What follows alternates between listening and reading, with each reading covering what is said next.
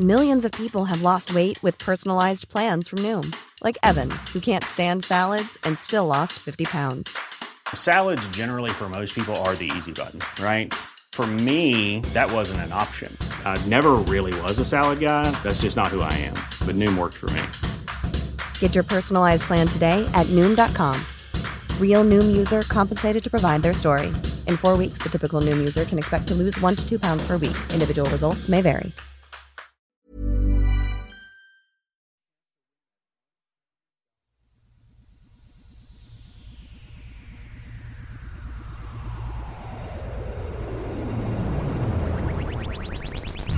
Napalm smells best in the evening. It's not worth believing what you heard. Soil and green freely, just a Triscuit, not a people biscuit. Take my word. It's been said you can't handle the truth, but that ain't so. How do I know I was there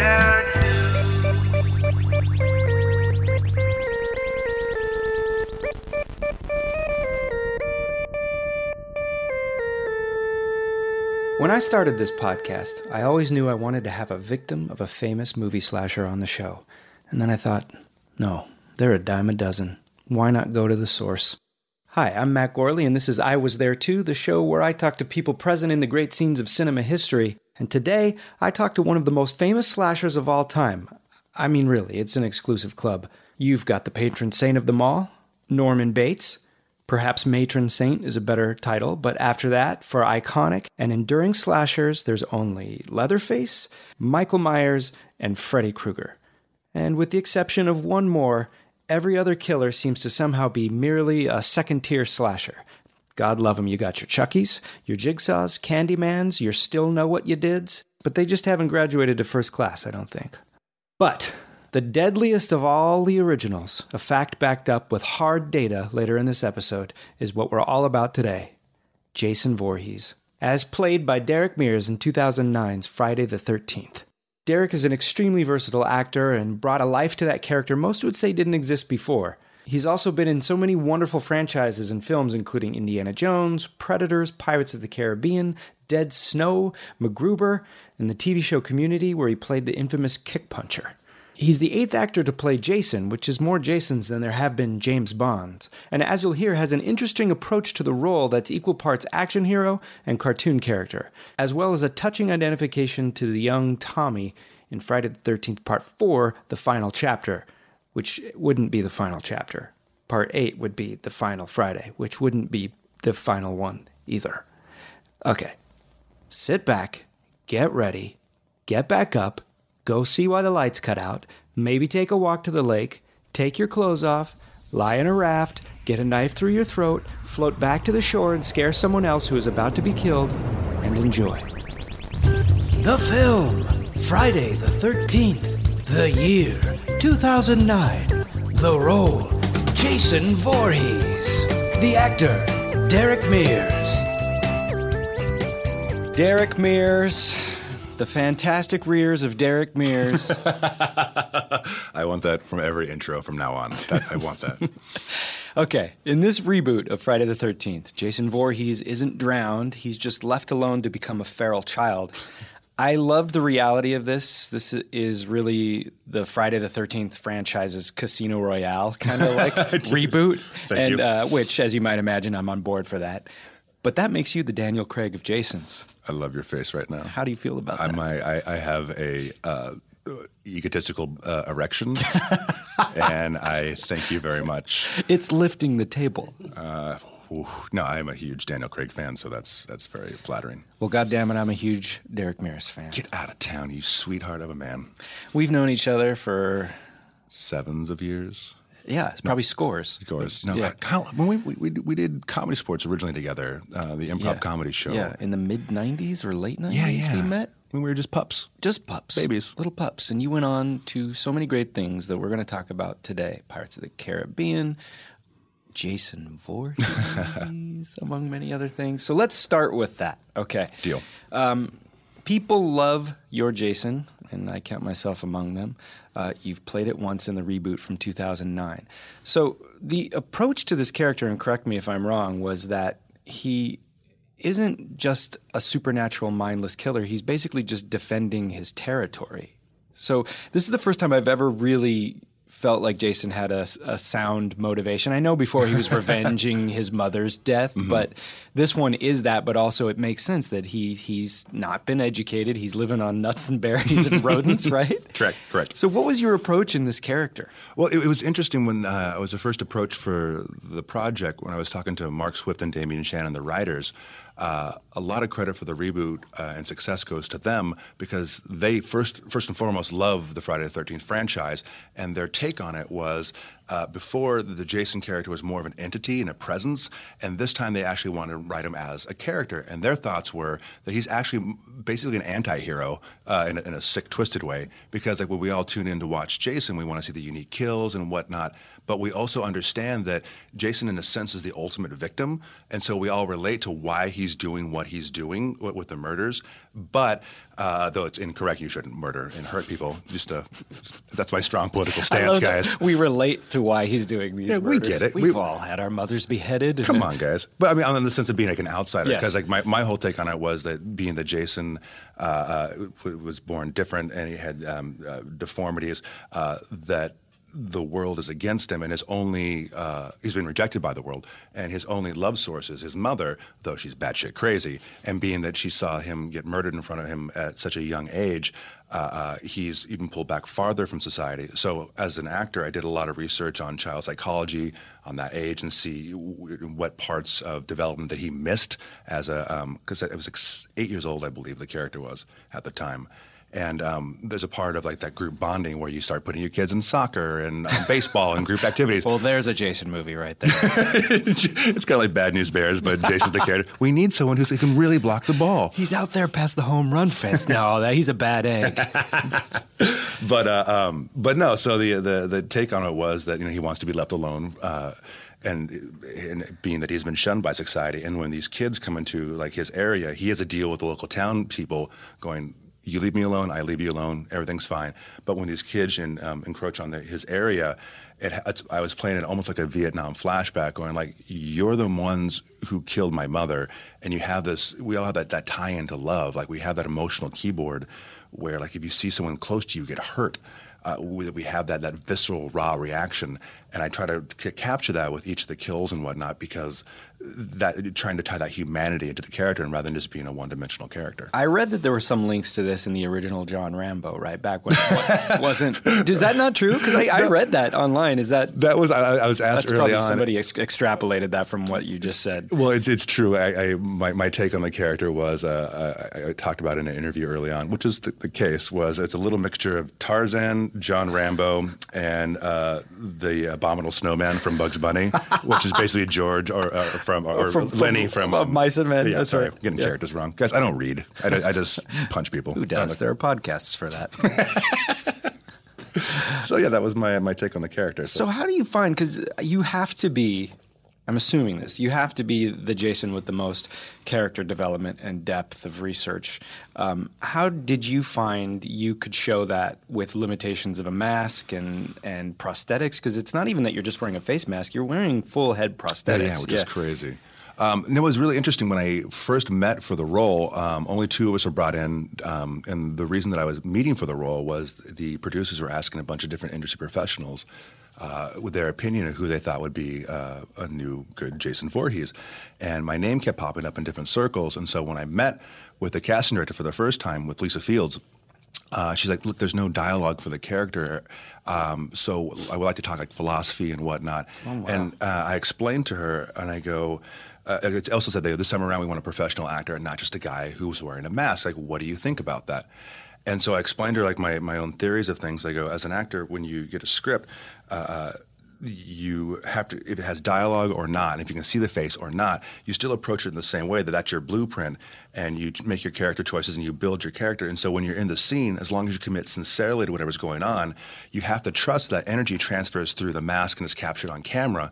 A lot of times people go, oh, like, we need a big guy, like, you only see out of one eye, or I'm going to act with my body, I'm a body actor. I'm like, no, that's bad acting. That's indicating, and like that's not me. Now, if the mask is on or off, you're going to get the same thing happening. And it's my own take on things, like whatever other people do. Like, no disrespect to that, but it's what works for me.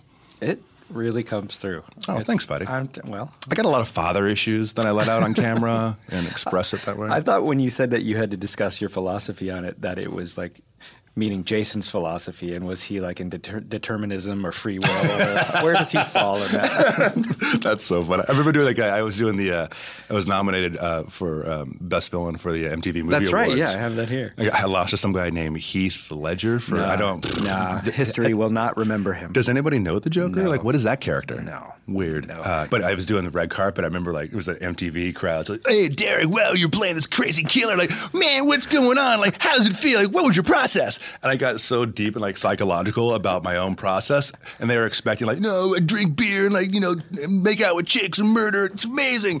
And they're like, oh, you studied wilderness survival and, like, the sympathy of being alone? And you're kind of overqualified for this. I go, no, I'm a giant nerd. You're wrong. Like, I love growing up, like loving sci-fi and horror and comic books. And now it's so weird that a lot of things that I love as a child are now mainstream and cool. Yeah. Because at the time, growing up and being kind of the different kid myself, having the hair. Did I tell you about the hair loss thing that we talked about? No, we haven't talked about that. On the show or personally? Personally. I know about the personally. Yeah. About the alopecia and whatnot. Oh, of course, yeah. But for those of you who don't know, podcast listeners, I grew up having alopecia, which means, in a nutshell, my hair would fall out. And I grew up in a small town of Bakersfield, California. And at the time, being bald and white wasn't super cool. Either A, you had cancer, or B, you were a white supremacist, which I was neither. So one of the things I loved about before getting hired for Friday the 13th, I'm a huge Friday the 13th fan, and it's my favorite horror series, and Jason's my favorite horror character. I didn't know that. Yeah, it's crazy. It's so weird. Like, two things gave me nightmares as a child. One was Jason Voorhees, and the other was the Bigfoot from $6 Million Man. Oh my God, mine was Michael Myers. Oh, get out of town. But I would have this recurring nightmare, and then sometimes he would be like subbed out by Jason Voorhees, or sometimes the aliens from Aliens. Oh, no kidding. It was clearly me working out some issues, and it didn't matter who was, hunting me. Oh my God, But I've told you this, that because Jason was present in my recurring nightmares as a child and even into adulthood, when you became Jason Voorhees and I knew you and know you to be such a lovable, nice man, there was a bit of closure for me, like, oh, I can reason with this person. Where in my dreams, I cannot reason with this man. That's fantastic. That makes me feel much better. Well, thank you. On a deeper, for my own sense, I remember seeing part 4 at the time with Corey Feldman. Yeah, my favorite one. Same. Yeah. Like Ted White's like my favorite, Yeah. like Jason of all time. Like, oh, it's so freaking cool. And he only did it that one time, correct. Right? Yeah. Correct. But while watching the part where Corey Feldman comes down the stairs and he has his head shaved with little tufts of hair here and there, pretending to be like a younger version of Jason to stop him, at the time, that's what my hair looked like. I had little tufts here and there, and I was close to that age. And so when I saw it, I went, oh, I'm like a younger version of Jason. No. I was, being the different kid. Yeah. Because the hair would fall out. And then it was such a weird, like, kind of like mind screw, because what gave me nightmares as a child is now, as an adult, it's my turn to give nightmares to a whole new generation. And also at the time thinking, oh, I'm different, this sucks, this is horrible. And then growing in adulthood going, oh, what I thought was my biggest weakness is actually my biggest strength. It's like victimless revenge. Yeah. Amazing. Totally. Oh my God, that's poetic in a way. I love that's it. so weird. I'm going to sit and think for a little bit. Also, by the way, I love the setup, by the way. Like, your chair is so much higher than mine. I feel like I'm in trouble. Oh, it is. I just noticed. I'm being interviewed, or I'm in trouble at the principal's office. You've been murdering campers for going on 35 years now. I don't know what happened, Matt. They fell on my blade. It's not my fault. Speaking of that, I want to talk about some of what it's like to kill people in the Friday the 13th movie. First of all, one of the first kills you have is you sleeping bag roast a girl. You put a girl in a sleeping bag, hoist her over a fire. You don't burn her. You just cook her. Yeah. Like a professional, like a gentleman. You don't just, you're not going to go on a date and pop open raviolis and hand them to somebody. Take some time, get some wine prepared, and yeah. Oh, my God. Now, when you were shooting some of these kill scenes, were there any of the victims, even though they knew it was acting, that still had a little trepidation? Because, I mean, you've got to be frightening once the mask is on and they know you to be a nice guy, but still, how many of them were like, this is going to be a blast, and how many of them were like, a little nervous? Well, it's fun because the show is so special to me because the cast, we all genuinely like each other, and it's such a rare thing. But we all stay in contact, and we still have like reunions and get-togethers, and like the best people in the world. But it was fun because between takes, we'd screw around and be ourselves. But then we would switch, like, dude, like you switch, and it's freaking frightening. Like you're all goofy and playing around, and then all of a sudden you're going, I'm gonna murder. It's frightening. Yeah, I feel it. There was a time on the show where we were shooting in the middle of the woods. It was like 3 a.m, pitch black all around. Everyone's super stoked to be a part of the Friday film. And at one point, Jonathan Sadowski, who was the first kill with the earbuds. Oh, yeah, the guy he just finds the pot. Yeah, exactly. Yeah. We're sitting, all of us are sitting in the chairs watching at Video Village, watching the monitors and whatnot. And Jonathan's like, man, I got to go to the bathroom. And he gets up, and the honey wagon, the bathroom is about 100 yards down in this dirty trail of nothing in nightmare land. And he walks out, and the producer sits there and goes, oh man, like somebody needs to scare him. And I went, on it. And he goes, no, you're in makeup, you don't. No, I got it. And so I went out and like I hid in the bushes. And I waited for him to come out of the bathroom. And I was walking back. Worst nightmare. I didn't have the mask on at all, and I came out behind him. And rather than being, I didn't want to be cliche and do the boo or the ruh. I just came out and I just hissed and went. Hiss. He turned to me. He had his hands up like they're on a sliding glass mirror, and his legs were squatted, and he like almost like a crab, and he shuffled back and forth with his feet. He's like,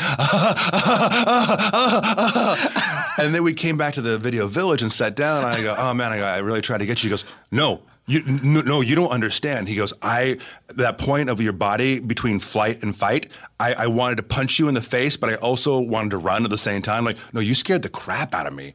And good times were had by all. I would not emotionally survive that. I am such an excitable boy. Like Amanda will come around the corner in a sunlit mid-afternoon day in our place, and I will just cry. It's just like, I don't expect it, and it all comes from Halloween. It's crazy.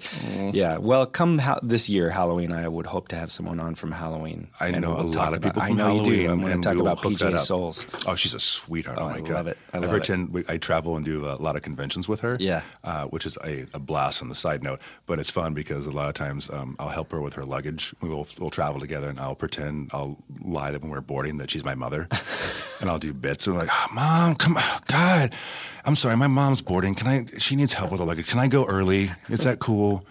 Oh, yeah, no problem. So, Jason, you're Jason. Yes. It's interesting how they kind of compound the first 3 films into one, which I think is great. And they get a lot of that out in the opening scene. So you go from child to the bag-headed killer to the hockey mask killer.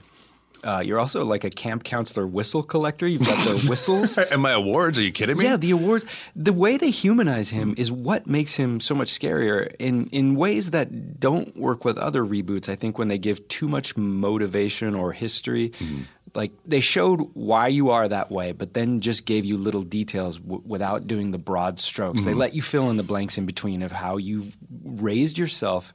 And so now you still have the bed with Jason carved in the headboard. Part of me wants to believe like you were able to take that bed home from the production and have it in a guest room somewhere. Can you imagine? That would be amazing. I would be so afraid to sleep in it. Yeah, I didn't take anything. A lot of times on the shows I don't take anything with me, but there were 6 masks made. And I did get this number 6 mask, which is pretty awesome. I know, and I've tried it on. I have a picture of it. So Remember cool. when I You should post it for this. I will. So is performing kill after kill eventually an unexciting process? I would imagine like romance or sex scenes in movies aren't really sexy. There's a lot to be done, and it's probably like any other movie shoot. It's slow and laborious. Or are there moments where it's a little thrilling? They're all thrilling, actually, because the art is to make the violence. It's an elaborate, violent dance to make it look as murderous as possible without hurting the person that you're doing it with. There are other theories of guys, not poo-pooing the theories, it's just opposite theories to my own, where some guys who play like tough guy or murderous roles won't interact with the cast, so they're afraid of them the whole time. Oh, wow. And I go, the problem with that is when you're doing a stunt scene, it is an elaborate dance. And if someone is already afraid of you, there's a higher possibility of them getting hurt. And so, like, as an actor, when you're doing that scene, you have to trust that we can switch to that mode and do it safely, but also commit to the characters and execute the scene how it is written. Without, if you scare somebody, it doesn't make any sense to me. Like, it's not worth. We're telling stories. With TV and film, we're telling modern myths, and there's no reason to risk someone's life to do that. Mm-hmm. So. And after all, it is acting. Exactly, yeah. We're professional children. We're playing. That's right. And then it's the moment I said that I realized if I were in the movie and I were getting killed and I hadn't met the person playing the killer and they just showed up on the take, I would be scared. You can't mess with people's processes, I guess. You sort of also remind me of my cat in this movie because she gets those kind of sideways glances and just she's very primal, but has a personality. Mm-hmm. I don't know. There's just something about your Jason that it does have like a sympathetic vibe to it, and yet you're terrified of him, and it makes for a strong, fear. See, that makes me so happy that you said that, actually. Not the whole cat analogy, but or comparison. Look, hey, I'm flattering you. She's beautiful. She's beautiful. I know how much you love your cat, Matt. Yeah, I know this. But no, we actually shot certain scenes two different ways where the performance would be more emotional based, so that the audience, for when they went to editing, they could balance between keeping him empathetic and emotional, and also extremely violent. So when that music piece came together, and they would layer, going, oh, we need more emotion here, we need less emotion. Like, for example, a lot of people don't know the original cut for the ending, when Jason has the chain around his neck and is being pulled into the wood chipper. The original way we played it, and we went for test audiences, was that like most Friday the 13th, it builds up where the mask actually pops off and you see the deformed face underneath. Okay. And being that Jason is tied to Amanda Righetti's character, that he's confused, but being his mom is his only tie to love, and Amanda looks so much. Amanda's the character, not your Amanda, not Amanda, looks so much like his mother. That he's confused, going like, you killed my mother, I want to murder you, but also I love you because I don't have that source of human love. So at the end, when he's being choked by the chain and she comes up with a machete and stabs him, spoilers, guys, it came out in 2009. If you don't know by now, it's your fault. And he stabs, or she stabs Jason. There's a lot of emotion, like almost crying to him, going like, why, I love you, like, why are you doing this? Why? And the producer said when they tested it for the screen, or the test audiences, that they expected everyone to be like, yay, Jason gets murdered. And the audience was like just dead silent and like bummed out. And I go, well, you don't understand. I go, Jason's the anti-hero. We all tune in because of Jason. And I go, you're not going to get that reaction because we're on his side. And so they went and redid it where they used a different cut where the mask was on. Does that footage, has it been released anywhere on a DVD or anything? I don't think so, I would not love yet. to see that. I'm assuming like when part 2 or the relaunch comes out, they'll probably release more. Yeah, let's talk about that. No. So they recently there was this whole rumor going around that they were going to do basically yet another reboot or a soft reboot in a found footage version, and it seems that they've scrapped that, and they may be going back to just another straightforward sequel? Possibly. It might be a new whole movie, or it might be a sequel. I don't know. And I realize you may not even be able to comment on this, but I will comment on it for you.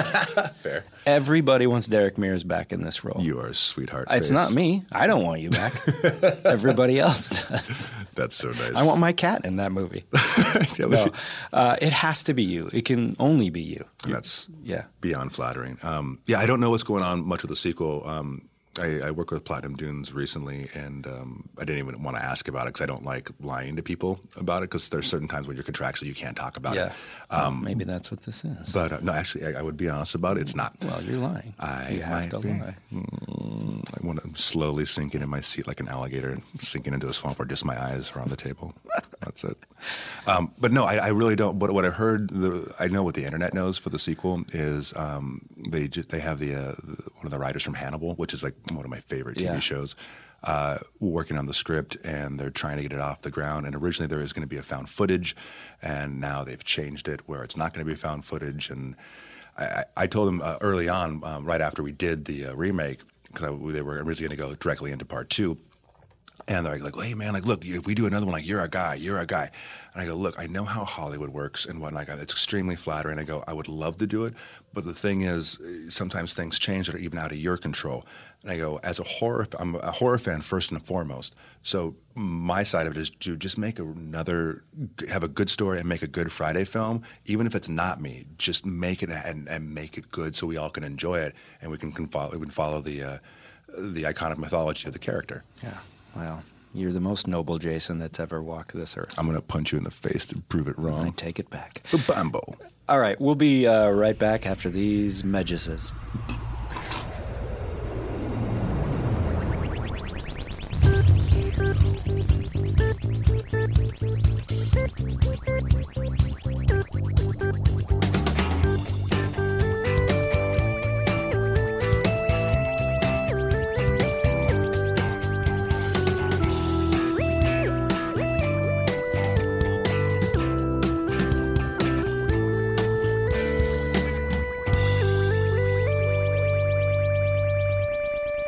Well, we're back with the Emerald Tears of Derek Mears.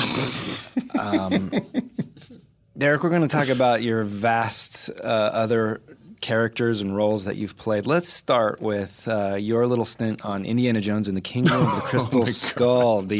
You play one of the Russian soldiers in the cold open sequence, right? In the warehouse.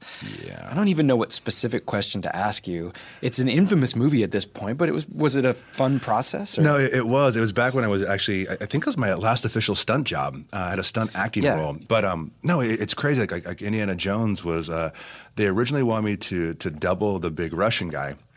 Oh, but then when they found out that I couldn't grow hair, it was the coolest thing. They're like, yeah, we're going to have you double this guy and do that and do the fights. And I'm like, oh, cool. And they go, so go ahead and start growing your hair out. And I went, yeah, that's not going to happen. And they're like, why not? And I explained the whole alopecia thing. And they're like, oh, okay. And so they put me in for one of the opening officers and whatnot. But on the alopecia side, again, it's so weird. But now, like, I can grow like a goatee. I know. I remember that happened recently, right? But nowhere else. Yeah, it's weird. I'm in my 40s and became a man all of a sudden.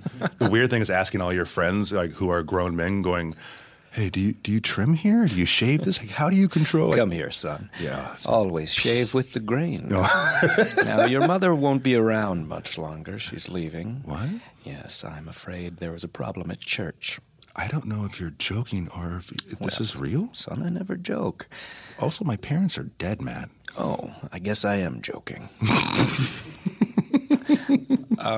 So what was the mood on set? Is Harrison Ford as cranky as he seems? Oh, man, that guy is spry. Like, is he really? Yeah, he was like all over the place and goofing and playing. I didn't have a lot of interaction with Harrison. Also, I'm a huge fan. Yeah. There was one point where I went to craft service by myself. Well, let me back up.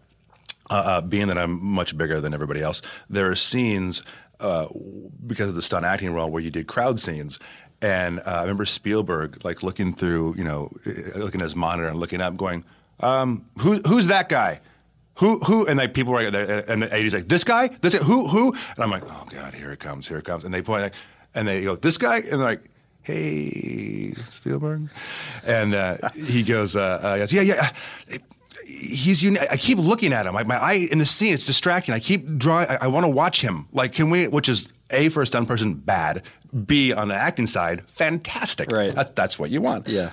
And so a lot of times, for some of the scenes, I would he'd be moving to the side at the very edge of the frame.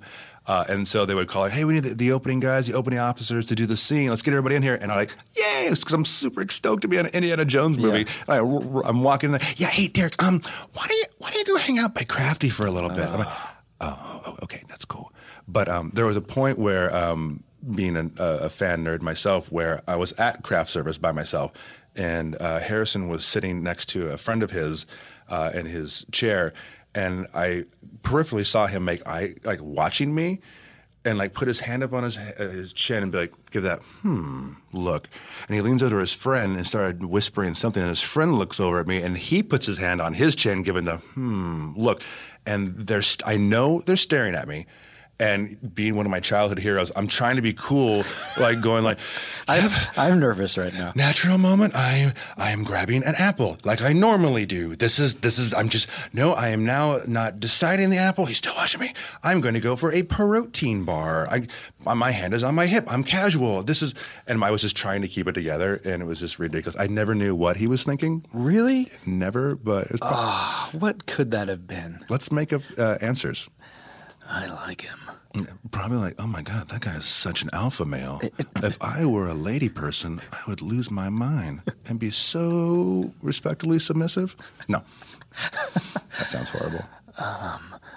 I'm Harrison Ford, and I say that first just because my voice doesn't sound like me, so that you know in this line that I am he.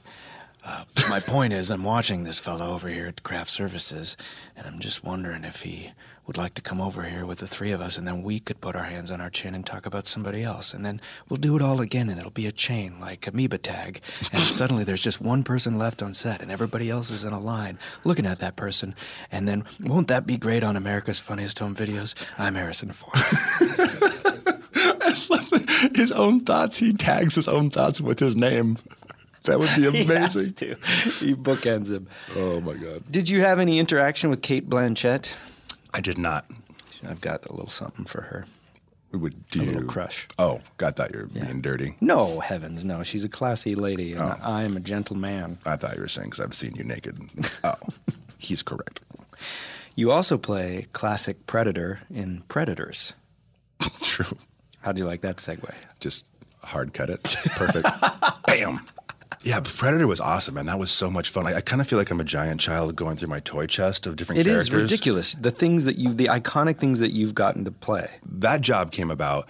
Thank goodness. I'm so thankful for Greg Nicotero from K&B, and some of you guys might know Greg from, he does all the Walking Dead, and he's an effects master and also a fantastic director as well.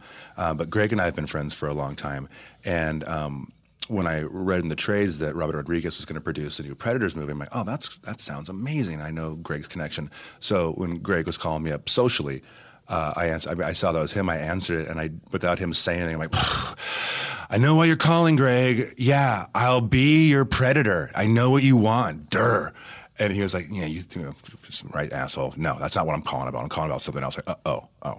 And then like a month or so later came around, and then he called again. I'm like, hey, man. He was like, all right, do you want to be a Predator? And I'm like, yes, are you kidding me? And so I went in and read the script, and I met with Greg and some of the producers. And I'm like, so which of the Predators are you thinking about for me portraying? And like, well, we want you to play the classic. And I'm like, yes, that's the one I wanted. Badass. Yes. Yeah. But it was an amazing life experience and so much fun. Where did you guys shoot that? They shot some of the jungle scenes in Kauai, which I was not a part of. But all the things that I shot, we were months over at Troublemaker Studios. Outside the studio on the tarmac, which used to be like an old airport, like around Troublemaker. Where is Troublemaker? It's in Austin, Texas. Oh, well, all your movies are in Austin. Wasn't Friday the 13th there? Friday the 13th also was awesome. Well, two of them. It's my second home. I get two of all of the movies. I don't hyperbolize. I like that. So they turned outside at the tarmac. They built this giant jungle set, and it was just amazing. And Nimrod, who was the director, was super cool, and like we're both had like a love for a lot of the things that are nerdy. Yeah, having conversations with about Damian Wayne, the new Robin for Batman. Oh wow, guys, we have a film. Oh yeah, I gotta go. But it was a fantastic experience. Speaking of nerdy, the noise that the Predator makes is one of my favorite things. Can you do it? I can't. Wait, I'm gonna get some water in my. Yeah, I have to. I'm gonna try it as well. Oh my God. Right, wait. I was going to try mine, but I won't even after come that. on. No, it's nothing. It can't touch that. Let's do this. Let's make it different. Let's just do yours, but let's do more of a sensitive Predator. There. Mine's a cat purr. God damn it. Mine's a cat purr. No. That was good. No, I didn't come here to be There's some hardcore Predator fans out there going, idiots, it's like this. Well, last but not least, I want to talk about the live show that you do, The Resistance. It's a little bit of improv comedy, a little bit of action genre appreciation. You're just making up words now. I'm not going to help you. I saw that you had that verbal handout going like, help me. And nope. No, you keep swimming on your own, Matt. It's the only way you're going to learn socially. And I did. Yeah. Take us through it. Tell us where and when it is. All right. No, I do the show called The Resistance, and what The Resistance is, it's more of experimental theater mixed with improv than actual improv itself. So we'll do scenes where we'll do different genres like Western or sci-fi, horror. We'll use tropes from the audience they gave us, and we'll use audience members and go out and do scenes off stage. But what makes the show unique as well is we have a bunch of stunt pads on stage, and I've had a lot of custom ones made with almost like giant Lego blocks, and we'll build scenes out of them. And we'll do our own special effects. We'll do full improvised fights. Guys will climb on other guys' shoulders and be giants. We'll flip each other. We'll build giant like helicopters or like airplanes out of like objects that are around or whatever we find. And it's so, as an artist, it's so fulfilling to me. I love the show so much because you get that purest form of creation. Like there's 6 writers on stage. We all have our own ideas. And it's like we all have a pen. And once someone writes something down or performs it, that's what it is. And so nobody tries to control each other in the group, and we all celebrate each other's strengths and weaknesses, and we honestly perform as a team. And I love the show. Like we do it every Sunday at the Comedy Sports Theater in Los Angeles at 9:00. It's on Seward, just above Melrose. Yeah, which is. We also have the website is resistancecomedy.com. And same thing on like Facebook and Instagram. But the things I'm also excited about, we have interest in we're putting pitches together for a TV show. Because we've had the VP of Warner Brothers casting came out and it's like I've never seen anything like this. Would it still be improvised, the TV show in theory? That's what I would like very much so, which would be great. But we have things set up like afterwards we'll go out to what used to be Cat and a Fiddle where we go and invite the entire audience. Also going, hey, we're going to go have drinks over here. And the reason we do that because that thing that we're all at different levels and we're trying to move forward. Like we've had kids who just moved here from Wisconsin and they're like, they don't know anything about the industry at all and they want to be actors or whatever. And we're like, hey man, here are our notes. And they're like, wait, I saw you on this TV show and this movie. And I go, man, we're all just trying to move forward together. You're not a threat to me. Why wouldn't I share any knowledge? And it's so lovely to do the show. And on another tangent, or slight tangent, the other thing that we're doing is once a month we're choosing a high school. And we go, hey, we want to come and do a show for you. The deal is you charge whatever you want for admission. We won't take a cut at all as long as 100% of the proceeds will go to your arts programs because there's no funding for theater anymore. And so, we'll show up and do shows and we're trying to give back and help out, for some of the future artists and the younger people having a platform. That's really great. I forgot. I do have one last question. What? How many times have you been squibbed? It's a dream of mine to be squibbed. I've been squibbed a lot, a whole lot. Share it with the world. We can make that happen, by the way, if you want to get squibbed. That's all I want to do. Yeah, we can. I know. In fact, I want to die getting squibbed just so it's that my life will have peaked. Oh, okay. No, that's not true. What? I mean, really? This is amazing. Just to see the audience knows, Matt has his hands on the table, his head is cocked to the side, and he looks like he is seeing, like a child seeing Santa Claus give him his Christmas gift. And he's like, tell me what's in the box. There's passion and love in his eyes. Have you noticed now that I'm sitting lower than you now, too? I adjusted my chair. You've taken the status. I became the alpha. Oh, please squib me, Derek. So gross. Will you squib me? I can, yeah. All right. I can. Well, you heard it here. It's locked down in audio print. Derek, thank you so much. You're my buddy. Thank you, buddy. I'm happy to be here with my buddy. I'm also a little disappointed because I was hoping, I just realized on the way here, because I do listen to your show, I thought you were going to sing the intro, and I realized that it's recorded. Live? Yeah. No, it's done live every time. You came in right after it. Oh. Yeah, okay. Every time. We have full band in here. I understand how technology works. You wouldn't want to hear me sing it live. Thanks, Derek. Thanks, Matt. Thank you to Derek Mears, and let's keep this Friday the 13th talk going with a new segment called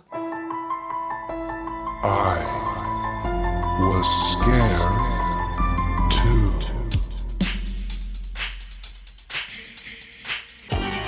Is Jason Voorhees the deadliest slasher in film history? If not, which fictional character from the cinema has killed the most people? Seems like a straightforward question, right? Answered easily enough given the correct empirical data? Wrong. But regardless, I set to the web nature's dumbass dictionary to find the answer. Remember, this is fictional character here, not historical or biographical character. I think as far as killers go, Hitler's got that one sewn up pretty well. Congratulations, Hitler, you've done it again. So who is it? And what are their criteria? Well, you see, that's where it gets tricky.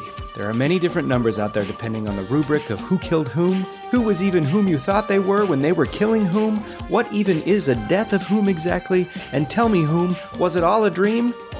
Now, some websites have him killing as many as 300 people, but that's not accurate. A sober and academic analysis of the films show that his body count is not nearly that high. But is it the highest? Let's find out. First, we must set some criteria. Number 1, getting killed in a dream does not count. Number 2, murders inspired by Jason do not count. For instance, Friday the 13th Part 5, Jason was a copycat killer doing the murders. Number 3, Jason's spirit possessing others does count, as in Friday the 13th Part Jason Goes to Hell or whatever.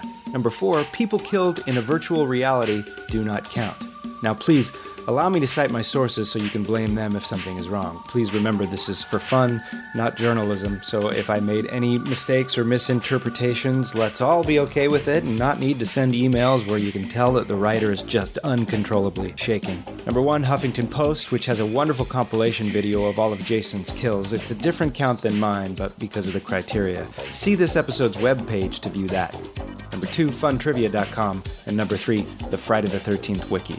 Okay, let's take a brief walk through these films. I'll save the tally for the end. Friday the 13th. It's not even Jason as the killer. It's his mother, can you believe that? In a nice sweater. Well, she's beheaded, but Jason manages to get one kill in there, I'll tell you that much, right at the ending, as a sort of drowned, deformed boy popping up from Crystal Lake. Then in Friday the 13th Part 2, Jason becomes a man. He hasn't fully found himself yet, wearing a bag on his head instead of the trademark hockey mask, but he's growing up, our little guy. And then in Friday the 13th Part 3, which is in 3D, Jason finally finds himself and wears a hockey mask from there on out. Friday the 13th Part 4, the final chapter, sees Jason firmly established in his role as slasher. Then, in Friday the 13th Part 5, A New Beginning, none of that counts. Because as stated before, he's just a copycat killer. An ambulance driver takes on the persona of Jason and goes on a rampage. But fear not, in Friday the 13th Part 6, Jason lives. He's resurrected from the grave as a lightning strikes some sort of wrought iron thing in a real ham-fisted attempt to bring him back to life. But what do you want? Friday the 13th Part 7, The New Blood, is all about a psychic battle between a young girl and Jason himself. Then in Friday the 13th Part 8, Jason goes on vacation to Manhattan. And finally, the last and the first real run of the franchise, Jason Goes to Hell, the final Friday. That's twice that they're calling these movies the final Jason movies, but they're not, because then there's Jason X, Freddy vs. Jason, and the reboot of Friday the 13th from 2009 that our guest Derek Mears was in. So, taking the numbers, adhering to the criteria from before, and using the films Friday the 13th Part 1 through Jason X, because they basically are the cinematic lifespan of one character, I'm reasonably confident that the final number is 125 kills. It doesn't include a dog, so you might want to say 126. But still, is that the most kills by a character in cinema history? No. It's the most kills for any classic slasher murderer, but the most kills for a fictional character in a movie was committed by one person in one movie, 1974's Lone Wolf and Cub, White Heaven and Hell. The character of Ogami Ito killed 150 people. What are we even doing as a country if within a full franchise of slasher films, we can't beat one film from Japan in 1974? Are we not the fattest country in the world? Why can't we be the most murderous in terms of cinematic history? I don't know what to say. I take some solace in the fact that at least by deadliest actors on screen, we take that by far. Arnold Schwarzenegger has 369 kills. Coming in a distant second is Chow Yun-Fat with 295. And if we had to feel any better, Right behind that is Sylvester Stallone with 267. And somehow Dolph Lundgren comes in number 4. Way to go, Dolph. Although he's not ours. He feels like ours, doesn't he? Which makes me realize Schwarzenegger isn't really ours either, is he? But he really is, isn't he? I mean, he may not have been born here, but he's killed here. And he's been a governor here. And he tried to argue that he should run for president here, which if he thinks he can do that, he's truly American. Well, we really proved something today, and what we proved is I don't know. But we did it, together, even though I did this alone. And by alone, I mean lonely. Okay, I have to go. Thanks.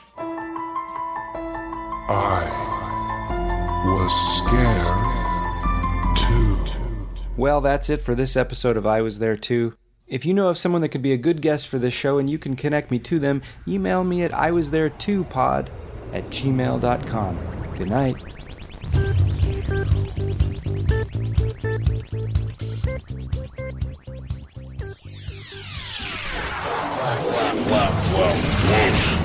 Pop.